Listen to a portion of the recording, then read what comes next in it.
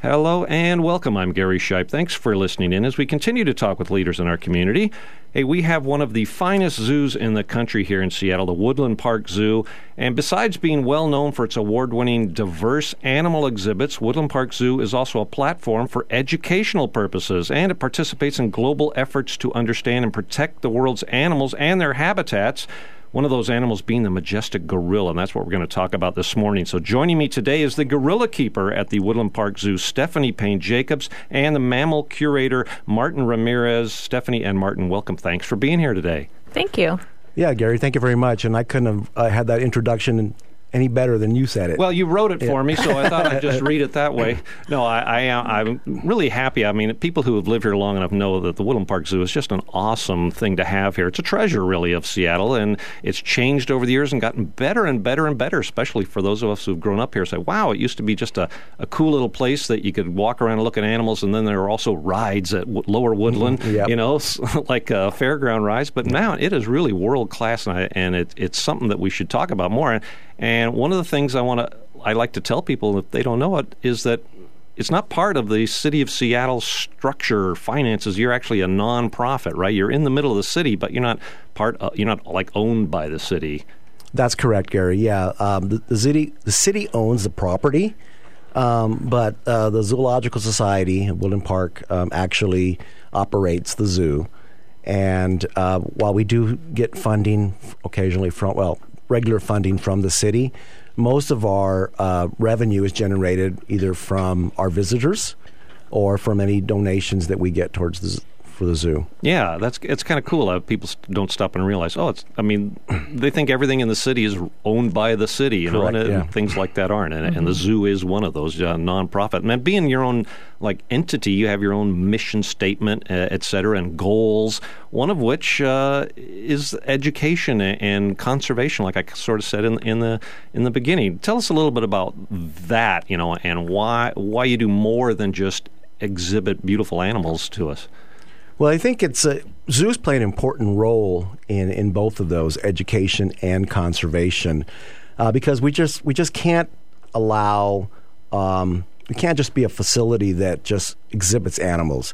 I think we play an important role in education and conservation, in that it's, like I said, like you said so eloquently, it's part of our mission to actually not just display animals, but to let our visitors know and let the community know that these animals are in trouble in the wild. And it's not enough that we're able to save them, the animals that we have at our zoo. We want to be able to save these animals out in the wild as well. And our education department plays a huge role in developing the conversation pieces for our guests. Our staff, including our keepers, are out there every day talking to our guests. With regards to that, our education department has outreach programs where we go off zoo grounds and talk to school groups about that, about our programs at the zoo. And then our conservation department, again, a huge part of our mission is to be out there and do everything we can to save these animals. And it's not just about letting people know that these animals are in peril. It's about actively going out and raising the funds to actually support these projects in the wild. Woodland Park Zoo has a number of projects that we support directly to help save animals in the wild, including gorillas. Yeah. And a zoo is, positioned kind of unique. I mean, you reach millions of people. That many faces come to a zoo.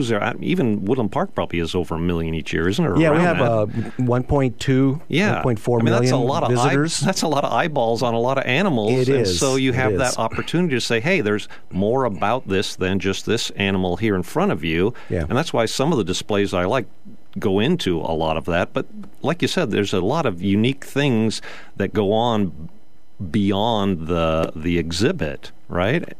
Stephanie, I don't know if you want to talk about some of the gorillas that we have in our zoo. First, if you can go over some of those. If we old people like me go back to Bobo and Fifi, and that probably predates you. It does, but how many gorillas and primates are in this zoo? And Well, I can't really tell you how many primates we have off the top of my head, but for gorillas, we have 3 groups, and we have what we call the geriatric group, which is Peter and Amanda.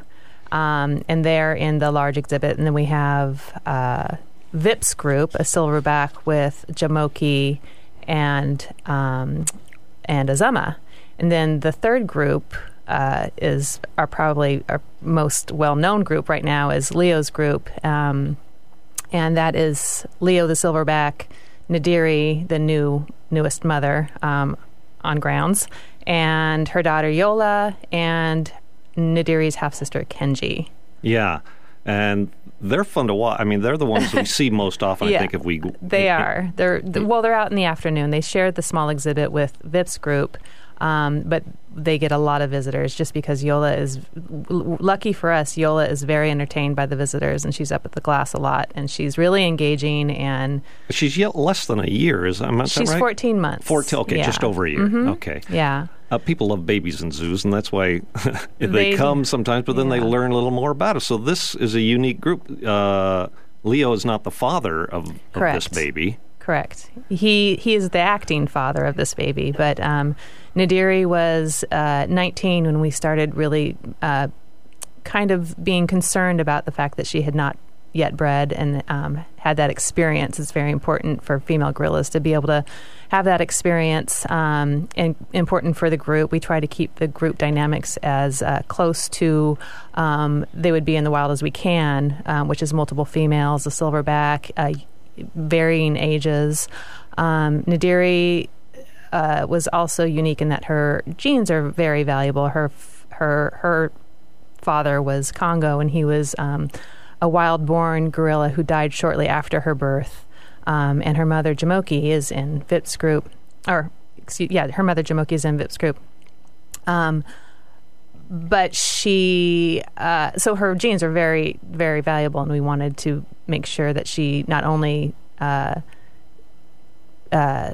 shared Congo's genes, passed along his genetic his genes, but also had that experience and brought that experience to the group. So we brought Leo to the zoo with the hopes that he would be a possible mate for Kenji and Nadiri. Unfortunately, he has not figured that out yet. He was. That's kind of interesting. So you've got, and this happens with zoos around the country, around the world, right? Mm-hmm. So there's an association, right, of zoos and aquariums that sort of share information and like you said, share genes actually. Right. Because so what? Let me sort of set this up with a couple of questions. If Nadiri is, what'd you say, 19?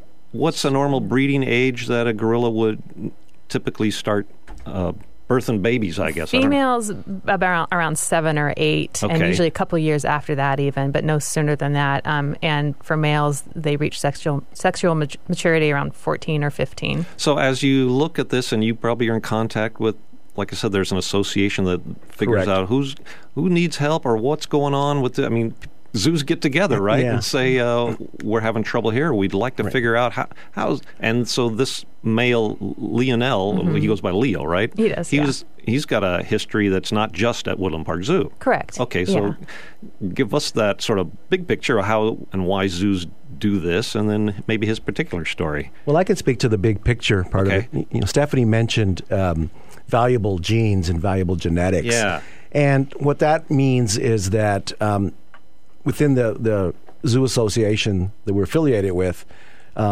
we have these. What we're trying to do is actually conserve the animals that we have in zoos. Right? We said that Congo way back when was wild caught and brought to the zoo. That doesn't happen anymore. That doesn't happen with very few animals in the zoo. Probably some fish and some invertebrates, but for the most part, all of our megavertebrates, the mammals, if you will, just cool stuff that I work with, that doesn't happen anymore. And so it's very important for zoos to work very closely together to preserve the genetics of the animals they do have in their collections.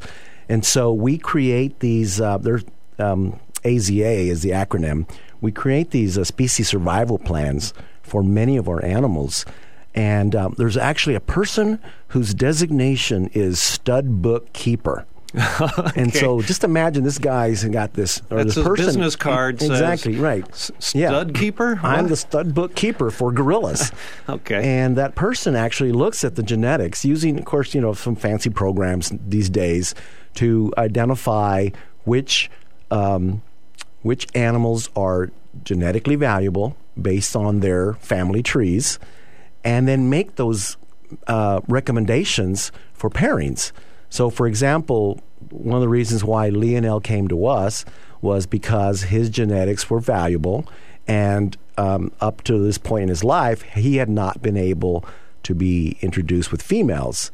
And so Woodland Park Zoo, within the gorilla SSP, Species Survival Plan, it has a very good reputation for being able to work with animals that are troubled. And so they saw this as an opportunity to put Lionel in a position to potentially breed, and which is how we got him. And Stephanie can tell you about how we've introduced him to females for the first time in his life successfully. Was he sort of was he like an orphan gorilla with no real? Did he get passed around from zoo to zoo trying to find a suitable mate for him, or maybe? I mean, he was profoundly hand-reared. So he was hand-reared for the first 4 years of his life. And those are very important years for an infant gorilla to learn how to be a gorilla. He did go on to other zoos, and he actually was briefly with 2 females, I believe at Granby Zoo. And unfortunately, and it went pretty well, but unfortunately they passed away in quick succession. They were older females. And that's when Leo was by himself at the zoo. And still within a breeding age, and like Martin said, still genetically valuable, and that's why the conversation kind of began, how the conversation began. And we brought him to the zoo with the hopes that he would not only, first of all, be successfully socialized. Mm-hmm. That was our main goal. Being a breeding mate with Akinji and Nadiri, that would be just, that would have been perfect. Unfortunately, that hasn't worked out. But our first goal of having him successfully socialized and have a successful group is beyond our wildest dreams. I mean, they're a wonderful group. He's a wonderful silverback, and he's really come a long, long way. It's wonderful to have him there. We are talking this morning with folks from the Woodland Park Zoo, Stephanie Payne-Jacobs and Martin Ramirez, and we're talking about a gorilla in particular, Leo, and how he got here. And now, so you mentioned, we talked about, I'm going to pronounce it right, Yola? Mm-hmm, okay, right. So she's like a little over 1, mm-hmm. and he's kind of in this group now. And you were socialized was the word you used, right? Hopefully he socializes well with these gorillas. And so there's a bigger point to this for him, and zoos and breeding and the species survival in the mm-hmm. big picture. How did he do? I mean, what are the steps when you people in that office say this gorilla, his genes could do well here, let's mm-hmm. get him there? And then what happened when? Okay, let's see if this works out. Well, it all happened very slowly. He came, and we, over a course of many months, we introduced him to these 2 females, and actually several other females that we had too at the time in a group. And based on their personal preferences, personalities, it was kind of obvious to us that he and Nadiri and Akinji tended to stay around one another and preferred one another's company, and so that kind of naturally became the group. And it's separate from that. When we were talking about getting Nadiri pregnant, we were kind of on a timeline, and Leo wasn't really pulling his weight, so to speak. So we started having... Is that what you call it? Pulling his weight, yeah. I know there's all sorts of subtle ways to say that in animal world. And that's just in the animal world. That doesn't translate to the human world. Not at all. So Nadiri started having conjugal visits with Silverback Vip next door. And that went on for 2 years, and that ended in a successful pregnancy. And so now we had this another new situation with Leo that we didn't know how he would react. He'd never been around an infant. It was all new for him, and so we really didn't know what to expect. And again, he just surprised us in amazing ways. He and Yola, that was a very slow process. Everything with gorilla introductions is a slow process. Yeah. On gorilla time, we let them decide. We don't push them. Pushing them would be a disaster. So you can set it up there. I don't think the public can see this. No. That you can have them close to each other, but not really in the same actual physical Correct. area, right? Yeah, They can right. get used to each other without real threat if you're not sure he's going to... That's right. Okay. Yeah, so they have visual access to one another. And that's where we start. We let them see one another, hear each other, smell one another, and just kind of get to know each other slowly that way. Then when we see that they're relaxed with body cues, they're eating, they're doing things that relaxed gorillas will do. And then we move on to the next step, which would be a physical introduction with a lot of space to give them. So it's never in a super confined, closed area. They always have a roundabout. We're just months and months. This takes months and months. This is not a quick process. But when we did this with Leo, it was a multifaceted introduction because not only were we curious to see what Leo's reaction to Yola would be, which had until that point been very positive through the mesh. We were also curious to see how Nadiri's maternal instincts would kick in with the silverback in physical proximity to her infant, because until that point, she had been... That's right. I mean, if people stop and think about a mother of, how protective and guarded that can be. Right, and we were hoping to see that. So from her perspective, this is also a really big deal. Thankfully, yes, because she was very casual, is one way of putting it, a casual mother. Yeah, okay. How about her sister, or I guess she's that's in that group, Akinji was not introduced until the end because this is just the based on our observations, this is the order that we felt would be most comfortable for everyone involved. Akinji is very spirited, she's very playful, rambunctious, and I think she probably would have, we all think, we think that she probably would have put Nadiri on edge and made her more defensive rather than being introduced to Leo and having, and nurturing that relationship and then having Leo kind of there to back Nadiri up when Akinji was introduced at the how end. was their relationship before Yola was born? Was there a pecking order between the two of them? Mm-hmm. Yeah, there was. You mean between Leo and Nadiri? No, Akinji and Nadiri.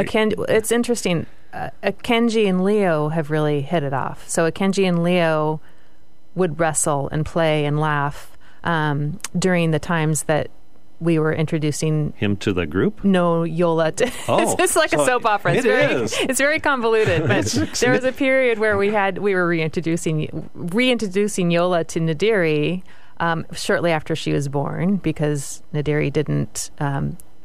She didn't take the mothering right away. She didn't take the mothering right away, right.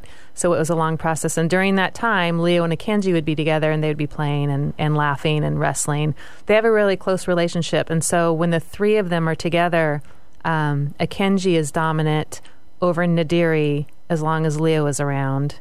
But if Leo is off somewhere else and it's just Nadiri and Akinji, Nadiri will displace Akinji. So it's a very fluid... It's fascinating, though. And so let me ask about the science and the data collection behind this kind of observation and before you decide to make these kind of decisions. I mean, there's years and years, and we're talking about species survival plans. Yeah. Is all of these things learned from years and years of zoos around the world and in the wild? I mean... these plans don't come upon lightly, right? No, and again, it's we have a very experienced gorilla crew here at the zoo, and which is one of the reasons why we're given these challenges, and so we build on the overall knowledge and experience, not just for our own institution, but for all zoos around the country. So everything that we learned about introducing a silverback to a bunch of females or introducing a baby in with this silverback who isn't the father, is information that we can share with all of our colleagues around the country. Yeah, I just wondered about what kind of research goes into one of these species survival plans and how big a deal this actually is. And it's not just some animals are on display at my local zoo. Right. Yeah. And it wasn't like we were also on an island here with this process. We also had the resources available to us, and whenever we had doubts about which way we wanted to go with our decisions for Yola or Leonel or whatever, we would ask the SSP, the species survival folks, the person who oversees that, and just a whole group of folks out there who have helped us with this, with everything from how to hand rear an infant, and are her weights in line with what they should be as she's developing. This is what we're seeing with Leo and Yola. Is this a positive sign? And even just for the reinforcement and saying, you guys are doing a great job. And we got that a lot. And so it wasn't like we're just in a vacuum here at Woodland Park Zoo. We have the entire North American continent, zoos in all the North American continent helping us with this process. Mm-hmm. And so people got to be interested. I haven't failed to give out a website or place for more information. Yeah, right. Sure. I mean, the Woodland Park Zoo has a great URL right? That's the website address. Zoo.org. Yeah, right. Were you guys one of the first ones to sign up? I guess we jumped there in the very beginning. Okay, Yeah. Zoo.org, and then what we're talking about today /conservation. But there's also plenty of blogs written about all these different kind of things you could do. I guess I want to get to a few other things and beyond the gorillas that people are interested. But how did they? Is there a camera on the gorillas that people can on the website see stuff? Because some animals there's a camera on once in a while at the zoo. No, yeah, we don't have a webcam at our gorilla facility. Okay, yeah, we do. You mentioned the blog, and I should also plug that if your listeners go to that zoo.org and go to our blogs, you would actually find in a great story that Stephanie wrote about Leonel, about Yola, about this whole process that we're talking to you guys about today. And just read that, and you can see not just how the entire process, but you can also see the dedication that our staff, all the work and effort they put into this process. Absolutely. There's another one on there about, this is what I wanted to hit, there's some baby otters of, I'm going to forget the species, that are not ready for display yet, but tell us about there's a new couple of... Yeah, we had a bit of a surprise back in December. We had 4 Asian small-clawed otters. Small-clawed otters, okay. Right, which is the smallest of the otter species.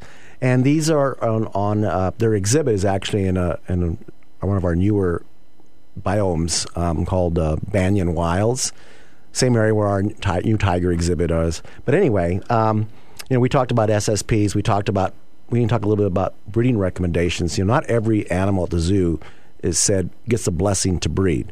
Some animals we have to put on contraception so that they don't breed, or they only breed when we need them to breed.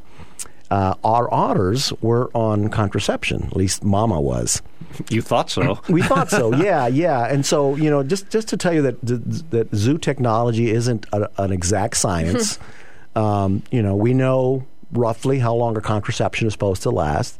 Well, this animal was born within the window of how long this contraception was supposed to last. So, our first call after the birth of the otters was to our veterinarians to let them know we had pups. The second call was to the contraception folks saying, give us more information. You know that contraception is supposed to work? It doesn't quite. But we saw it coming, and we saw the signs early on, so we were prepared for it. But anyway, we're now approaching 2 months of age for these animals, and they will be going out on exhibit fairly soon. Great. They first have to learn how to swim, and we do that in the safety of their building there in a nice shallow pool.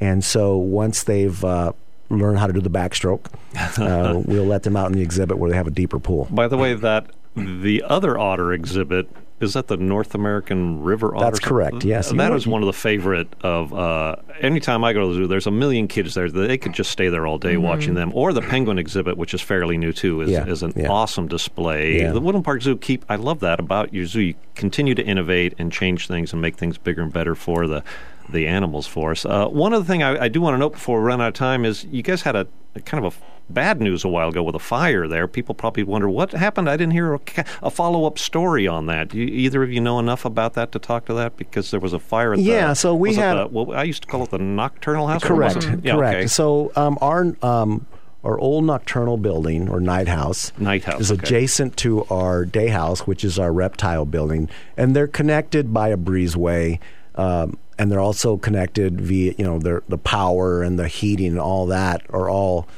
interconnected.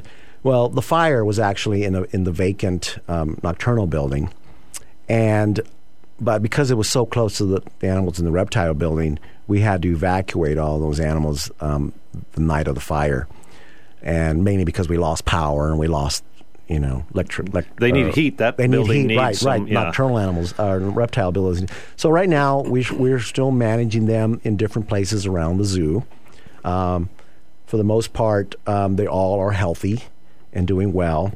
But because we don't know what our next steps are going to be with the reptile building, with the day house, we're still in the process of evaluating all of that. So what's next? There's insurance companies that need to get involved. And as the zoo, if we said at the top of the hour, zoo is sort of run by donations and members, so people can contribute and help this out. You can go ahead and do that on the air if you want, Martin, because every dollar helps, I suppose, with a nonprofit like a Woodland Park Zoo. Exactly. To rebuild something like this. Yes. Well, we had a campaign going on at the time to help us rebuild the nocturnal building. The night house, because we were wanting to reopen it in a couple of years. Well, now that campaign more than likely is going to involve to help us rebuild both buildings. Yeah, great. Well, in the big picture, people, let's move this forward and move it a little faster. Because there's some great conservation stories around reptiles, turtles, Asian turtles, and things like that. And so we have to continue to have these animals front of mind for our visitors so we can help tell those conservation stories. Wonderful. And before we run out of time, Stephanie, anything we didn't say or you want to say about gorillas or the exhibit there, or what people should think about, or where they can find more information, anything like that? Well, they can always find more information on our website for what they can do to help gorilla conservation. And I was just going to say that what I love to do with the visitors at the zoo is have them relate to the gorillas and really understand that they're not just there's not just one gorilla. There's gorillas have different personalities, different likes, dislikes, and there's a million different ways for people to come to the zoo and see our gorillas, get to know them, and to know them is to care about them. And so that's really my main goal, is to get people to care about gorillas here and abroad. And then, like you say, a bigger picture, sustain the species. Right. Oh, gosh. Thanks you guys so much for being here today. I really enjoyed it. We have been talking today with Woodland Park Zoo gorilla keeper Stephanie Payne-Jacobs and mammal curator Martin Ramirez. Like I said, Martin and Stephanie, thanks for coming in today, sharing with us what you do with the lives of gorillas and all the mammals and all the animals at the zoo. And a bigger thanks to what Woodland Park Zoo does, in educating us about animals and their survival around the world. Thank you so much for being here. It's been our pleasure. Thank you. I am Gary Shipe. Thanks for listening today. We hope you've learned something new. Join us again next week as we continue to talk with people that are making a difference in our community. I'm Kate Daniels. One of the tragedies in our community is what we could call our lost kids, the sad case of children being taken from their families to be placed in foster care. But the system is like Swiss cheese, containing lots of holes. This is not to bash the system. This is to look at the reality and define where we can be part of the solution in filling the gaps. No one better to give us the ways to do that than Todd McNeil, founder of Hand in Hand Kids in Snohomish County. In less than 10 years, this nonprofit has already made a huge difference in the lives of countless young people and families. But the need is still great and continues to grow. Let's meet Todd to find out where our place might be in the big picture. Todd McNeil, good morning, and thank you so greatly for being with us this morning. Oh, thank you. Just honored to be here speaking with you. Thank you so much. I appreciate you and the work that you're doing so greatly, Todd. It's more important than ever, I think, these days, because there's such a need. We all hear how things are so fragile and so almost desperate, I would guess, is easy to say, in the foster care system. And you have stepped up with this incredible organization you founded, Hand in Hand Kids, which maybe some people haven't heard of, but I think it's a story that we should share some of so people know where the hope lies, how each of us can really be part of the solution. Thank you. Hand in Hand was just, I'm actually a construction guy. I don't have an education in social work. My wife and I are just normal people, but started the journey of foster care and saw a gap in services. That's one thing that I just hope the listeners will understand, that it can just be normal people that can make a difference in a child's life. There's nothing that we have to offer that's special as far as money or education or anything else. And Hand in Hand was really just birthed on the idea that as a community we need to take care of our kids, that every kid deserves a family. So that's a great point, that each of us can step in. And as you were saying that each of us can do this, it really is as simple as realizing it's love, that we care enough, that we love enough to open our doors for whatever period of time to a child who is really in desperate circumstances. Yeah, and I think there's a lot of love out there. In fact, I think that is one of the things that's scary for people. One of the most common reasons people don't get involved with at-risk kids or foster kids that we hear is, I could never love a child, raise a child for 6 months, a year, 2 years, 3 years, and then release that child back. And those are the people that we really want. Those are the people that have so much love in their heart. I'm always leery of the people who say, oh, yeah, I could do that. I'll just pretend that I'm babysitting or do a disconnect. And the kids will feel that. Our kids deserve to be loved. And what a gift you give to them that when they do leave your house, that it's a physical pain that rips your heart out. The children deserve that. They deserve to be loved that much. Well, if that is then a concern, you and your wife have done that, and you continue to do it, if maybe not really directly, but seeing all the children who come to Hand in Hand Kids, you do have to part.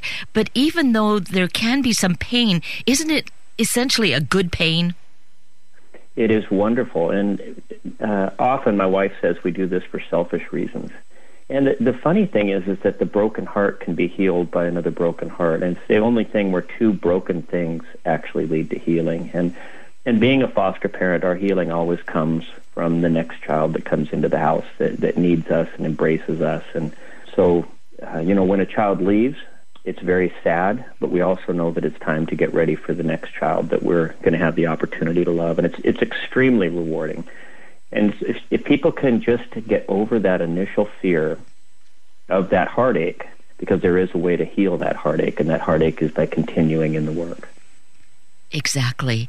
And so here is an opportunity to consider that, to consider how we might be filling in a gap. It might really be the most opportune thing because maybe we don't see ourselves as being able to do this for the long term, but there's such a need for short term, and we can choose those times when we can open our doors and say that this is going to last for a few weeks, several months, that kind of thing. Yes. And, I think it's a scary thing to start off in foster care. And that was one of the big reasons we initially started Hand in Hand, was to start doing receiving care. That first 72 hours that a child comes in is critical. And most of the time, the department, CPS, Child Protective Services, just needs time to find a family member, a community member. And so there's this really low barrier way that people can get involved through our Safe Place program. And so if a child comes into care, it could be a drug raid, it could be some really icky stuff sometimes, where, when police do raids on those brothels and those drug houses, there's children in there. And so you have some of those icky cases, but there's some other ones that are just a parent who, for example, an immigrant who had come to the country, he was waiting on his wife, and he was from Africa, and while he was here, had just gotten settled, and he had a heart attack and didn't know anyone to care for his children. So that's also a foster child. So it's not always abuse and neglect. It's just a child in need. And with Safe Place, people have the opportunity to come in and just do a shift during that 72 hours. And so they can come in and play games with the kiddo, might be holding a baby, might be taking a 12-year-old to the zoo, taking them in to get a checkup at the doctor. And it's a lot of fun. It's just kind of a way to get introduced to the demographic and kind of take that scariness away. That's a wonderful solution, is to do something like that. Test the water in such a way that it's not going to have any kind of negative impact then on a child. We definitely don't want to add any more burden there. No, and it's pretty fun. What we found at Safe Place, we used to say, well, maybe we should have a staff there for the entire 72 hours. But what ended up happening is sometimes the kids would become so attached to that staff that it was very traumatic. And what we found was by creating almost like a camp environment where the kids come in very traumatized, but we put them at ease really quick. And they're just excited to see that next round of volunteers. What are they going to do? Am I going to get to go to the Children's Museum? Are they going to play games? Are they going to bring a craft? Are we going to bake cookies? It's just a really neat thing for the kids, kind of puts them at ease, takes their mind off the trauma that they've been through. And it's just a great opportunity for the community to be introduced to our kids. We only ask for one shift a month. So like you said, it's just kind of testing the water. And some people are a little concerned, maybe think that foster kids are three-eyed monsters and all have all these behavior problems. The reality is they're just kids. They're just kids who want somebody to hang out with them and give them a hug and wipe a tear away if they scrape their knee. And we had a little insight into what that first 72 hours might be like when one of your now staff members and volunteer as well, Amber, was here a couple of months ago. And when she was taken as a young child into foster care, it was so gut-wrenching. There was no place like Safe Place, and she was just bounced around and sat in offices and was in a motel. Those kinds of things are further trauma to a child. So thinking of a Safe Place and having an opportunity to create as normalized, or as you say, that a camp-like atmosphere, what a perfect gift that is for that child. Yeah, it's, before Safe Place existed, in the mid-'60s, there was a big push to go away from orphanages. And what ended up happening was, through our laws, our administrative codes, we took away the ability to care for children in any facility-based environment, and it was the best of intentions. They wanted to get rid of orphanages, which is a good thing. Children belong in homes. But what it did was it left a gap in services for decades. So a child is involved in a drug raid, flashbang grenades come in through the window, they're very traumatized. They might be in real stories here, girls in their panties that police are shining flashlights and guns in their faces, and they try to gather up clothes, but all they get is shirts, and they're wrapped in a blanket. And how it used to work was the police would call CPS, they would come out, maybe 1 or 2 in the morning, they'd put these scared, crying kids in their car, and they would drive around making phone calls to foster families who were willing to take kids after hours. And the list was very small. And so my wife and I took in over 100 of these kids late at night, and they come in with unknown broken bones, with lice, scabies, ringworm, and then if you have other kids in the house, they're being exposed. We had kids who were sexually assaulted, and we didn't know it, and we washed away valuable evidence. But it's also the trauma of the children riding in that car, hearing their story over and over, and constantly hearing the rejection. And we just felt that was wrong. So Safe Place was actually the first shelter of its kind in the state of Washington, and it has since been replicated. We had some lawmakers who took up the cause, and Governor Inslee signed a bill into law a couple years ago, and it is now replicated in Bellingham. There's one in King County, and Amara has just opened another one down in Pierce County. So we're very excited to be changing the model of how kids come into care. And I didn't realize that, but how exciting. You really are underscoring for us what one person can do. We don't have to be doing what you have done to that extent, but look what has happened, that this ideal model is happening throughout the county, throughout the state rather, and here all we need to do is step up and volunteer a day a month. It might be the one thing that we are able to do. Isn't that just genius? It's just we call it a low barrier way to introduce the kids. I think people want to do something, but it's just scary and they just don't know how. And hand in hand, we just really want to expose our kids to wonderful people and expose wonderful people to our terrific kids. And Safe Place is just a great way. There's other things as well. We work with kids who are at risk of entering care through poverty, through the parents' immigration status, through lots of different reasons, health. And so we do some other stuff as well on the prevention side, where we need people to coach soccer teams, for example, or help us out with field trips. We have wonderful partners. For example, the Seattle Mountaineers.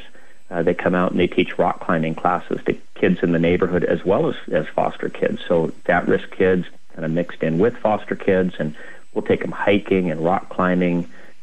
We've taught kids how to ski. We try to connect kids with caring coaches, and lots of really simple, fun ways to get involved with kids.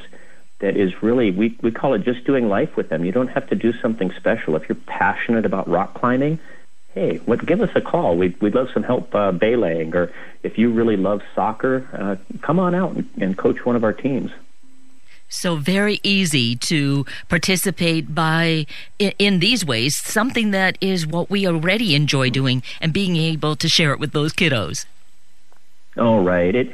I think so many times people get way outside their comfort zone, trying to serve a child, and sometimes you pull the kiddo out of their comfort zone. And I said it is all about doing life with the kid. When you're coaching a kid, you're doing life with them, and there's so many life lessons. And when you're volunteering at Safe Place and you're wiping a snotty nose or helping a kiddo, tie their shoes or that stuff, you're just doing life, and it's really rewarding and really fun.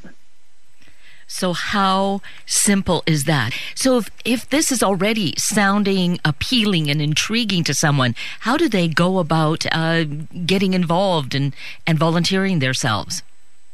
Well, our website is the best way, and it's www.handinhandkids.org, and it's all spelled out.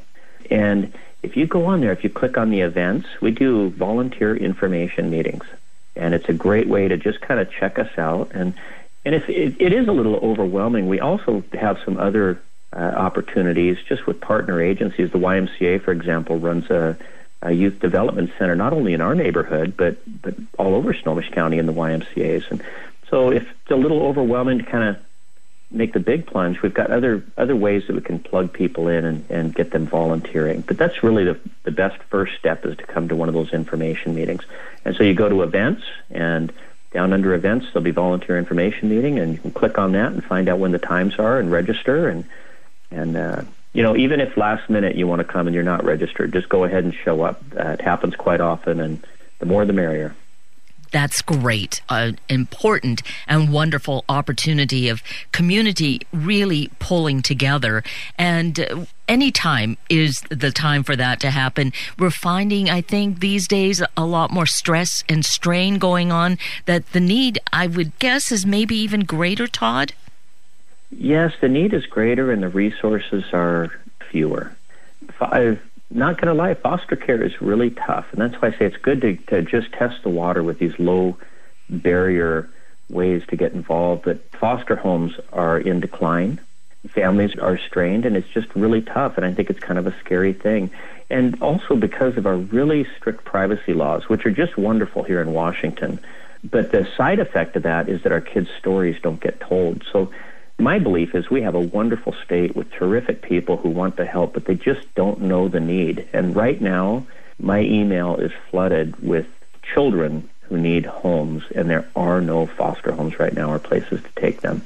And one thing that people don't realize is you don't have to be a foster parent to take in a foster child. You just have to have a relationship. So if you're a teacher and a kiddo at your school comes into care and you have room, you can take that child in as a suitable other. Or if you have a neighbor and that kiddo calls you grandma, you're a fictive kid, and you can also be a potential option for that child.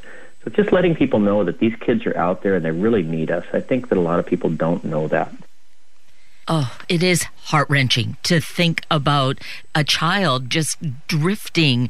Their parents, as you mentioned, might be ill. As earlier on you mentioned the immigrant father who had a heart attack. These kids could be left on their own, right? Yes. And what ends up happening right now is with the lack of foster homes, we end up with kids that bounce in hotels, or they might stay in a foster home that's too full, and so they're only allowed to stay there overnight because of the laws and the way the rules are written. And statistics show that if a child moves 3 times in foster care, they're not likely to attach to a caregiver. So it's really important that we do this right, and currently we're not. We have kids that might have 6, 7, 8, 9 placements in the first 2 weeks where they're staying at different places and at the DSHS office during the day after they leave Safe Place, just simply because of the lack of foster homes. Oh, again, that is so heart-wrenching. And to think of a child who might be school age, they're probably not even able to continue going to the same school, and their whole life is being turned upside down. Correct, yeah. Sometimes it's really tough to get them to school. And so throw all that out there, and it just really sounds overwhelming, but the solution is actually really simple. The numbers, even though they sound overwhelming, almost 500,000 foster kids in the country, and 10,000 here in Washington, and here where we are in Snohomish County, about 750 kids, but the number is actually equal to the number of churches, for example, or it's also equal to the number of civic groups. So if each church were to take on one child as a church, support a family that took in a child, the problem is gone. Or civic groups, same thing. The Rotaries and Kiwanis clubs and Elks clubs, if they were to each provide one family and then care for that family, the problem's actually gone. So it's a very solvable issue. We just need to get the word out and let people know about this problem and about this issue. And we live in a wonderful state, and I believe if people know that, they'll step up. Now that sounds like such a very reasonable and doable way to approach this. I had not heard anyone comment on it in that way. So we just have to ask our faith communities. We may have thousands of people listening who are going to all these different churches or belong to these different clubs, as he mentioned. So we just have to enlist them and engage them in wanting to support a family to be a foster family. That's right. And the agencies and the people who do this, we really work together on a state level. So I would encourage that even if someone is living in Pierce County or King County, to go ahead and give us a call or just look into fostering. But they're welcome to give us a call even in Pierce and just say, hey, what's a good agency, or how would I start the process down here? And we'd be happy to help. This really is a statewide crisis. It's not just a Snohomish County crisis. And we really do work together, the providers that are caring for these kids.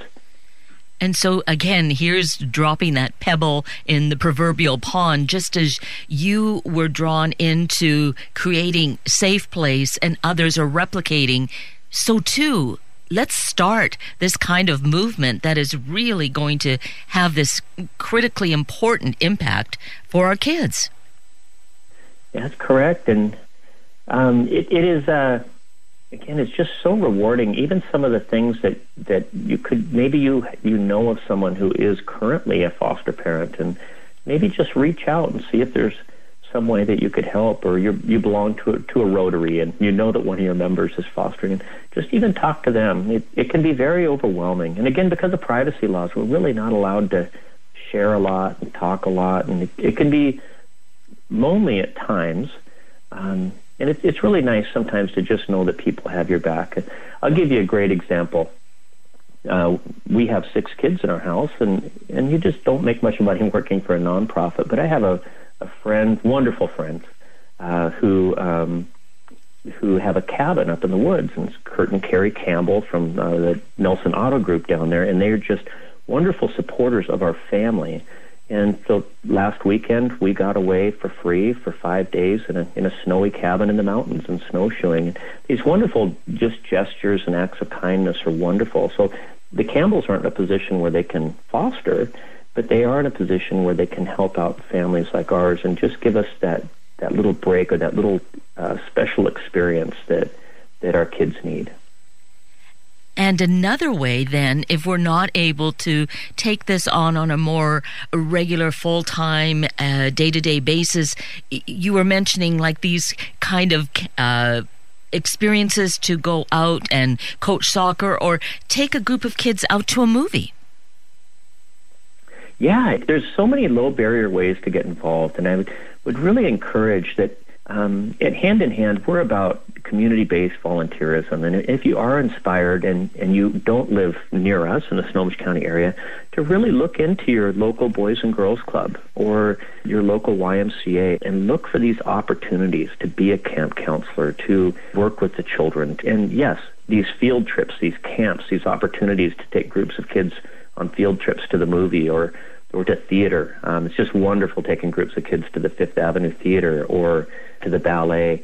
And so many of these really special places that are typically expensive, they're wanting to help and wanting to help us expose kids to the arts. For example, Fifth Avenue is just a terrific partner, and they have these opportunities where you can get extremely discounted and sometimes even free tickets for kids if you're working with, for example, a Minority Achievers group at a YMCA drop-in center. So the YMCA really starting with their youth development centers, because they're the ones who kind of know the needs of the kids and what else was out there. Great. I'd like to have you give us a little closer look at some of the kids and the families. And you were mentioning earlier on a father from Africa suffering the heart attack. But there are more of the immigrant families in our communities. And it seems that these children are suffering perhaps more so than normally one would find. Yeah, they're very scared right now. And what's funny, working in this community for a long time, this sounds awful, but it seems like politically we always need a boogeyman. And it's not a conservative or liberal thing or even a Democrat or Republican thing. It's just kind of our broken human nature that we need the boogeyman. And up in our community, it used to be the Vietnamese. They were, they were communist infiltrators. And then it was the Cambodians who were going to take all the spots in the school. And then we worked a lot with Russians and Ukrainians volunteering in the neighborhood, and they all belonged to the mafia and all these stereotypes. And then the African immigrants came, and they were all, child soldiers, and were going to run gangs. And right now a lot of it is directed at the Hispanic community, especially Mexicans. And so it's really scary for our children. And so many of the families that we do work with their parents were brought here as children to America. Their grandparents were seeking a better life, but their parents are undocumented, and they're very scared right now. And we do have instances where parents and families are separated, may have come here when they were 2 or 3 years old, and there really isn't a path to legal citizenship. And so they're very scared, they're very unsure, and there's a lot of prejudice that goes on right now and a lot of misinformation within the immigrant community. And what we find is that the immigrants typically are extremely hardworking, they are resilient, they're wonderful, and we really need to put a face on these terrific kids, regardless of their nationality, they're children, and we need to do a better job of caring for them and making them feel safe. Yes, to realize these are human beings. We are connected. We need to realize that connection rather than, I like how you phrased it as being a boogeyman. Let's get over that and realize the value of each single human being. Correct. And it has to start in the home. When 3 of my children are Mexican, and the harassment that they've taken at school has been pretty rough, that they're going to get deported on the soccer field. A lot of comments over this last year. And what I have to tell my kids is that it's not those kids' fault, that they're hearing it on the radio, on TV, they're hearing it in the home, and to show compassion to them as well. But our words do matter. It is really tough for my kids to be scared that they're going to be deported, even though they're U.S. citizens. They're adopted, they have valid Social Security numbers, but there's still that fear because of what's being told to them at school and the constant harassment. And just even some of the Facebook stuff, people seem to think that it's really funny right now to put posts with funny pictures of Hispanics telling them to hide and things like that. And our kids see this. And so the community we work in is typically full of people from a crisis the previous 2 to 3 years.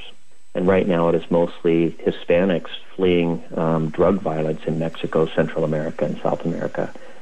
But it's always been that way. For example, when the earthquake hit in Port-au-Prince, had an incredible amount of undocumented Haitian immigrants. Or when the Darfur region was really flaring up, we had an incredible amount of of Sudanese undocumented immigrants. And to just really see these as people who just really want the best for their family.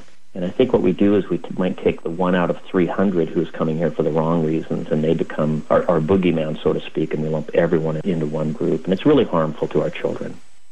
And I think you're helping us to realize, Todd, is the human factor, really to see the individual, really to look within ourselves, to practice love and kindness and acceptance, and maybe just give ourselves that opportunity to test this, as we said earlier on, and find an opportunity to volunteer or spend that day at Safe Place and become part of this community, right? Right. And I don't think that people are, intentionally doing this. Sometimes, again, it's just not knowing who it is that we serve. And I could give a great example. A local pitchman who was one of my closest friends, his name was Rob Delkey, and he was the pitchman for Vern Font. He really didn't understand who our kids were, who foster kids were, or immigrants. And to be honest, he's a loving, caring man and father, but was also very judgmental, but a good friend. And my challenge to him was, Rob, come and hang out with my kids. Come and meet my kids and see who they are. Come and meet my families. And what's funny is by hanging with our kids, he was broken and was filled with tears many times, of tears of joy from hanging out with our children and our families and seeing what they had to offer. And what ended up happening is he ended up emceeing our fundraisers because he believed so much in the work. And that wasn't anything that I told him or I did. It was just that he came out and he actually met the kids and met the families and actually hung out with them. And that's what changed him. Again, they're not a boogeyman. They're just human beings and people who have dreams and hopes and just want to have a good, safe life for their children and their families. Oh, that's a wonderful and an important story, one for each of us to really embrace. And if we need to, challenge ourselves if we find those barriers existing. Well, Todd McNeil, it's been so incredible to have you share this with us. I wish we had more time, but I hope that we covered the essential pieces of what's going on. Let's just mention the website once again. So that's the place to get the information that we need and get involved. Yes, it's www.handinhandkids.org, all spelled out, HANDINHANDKIDS.org.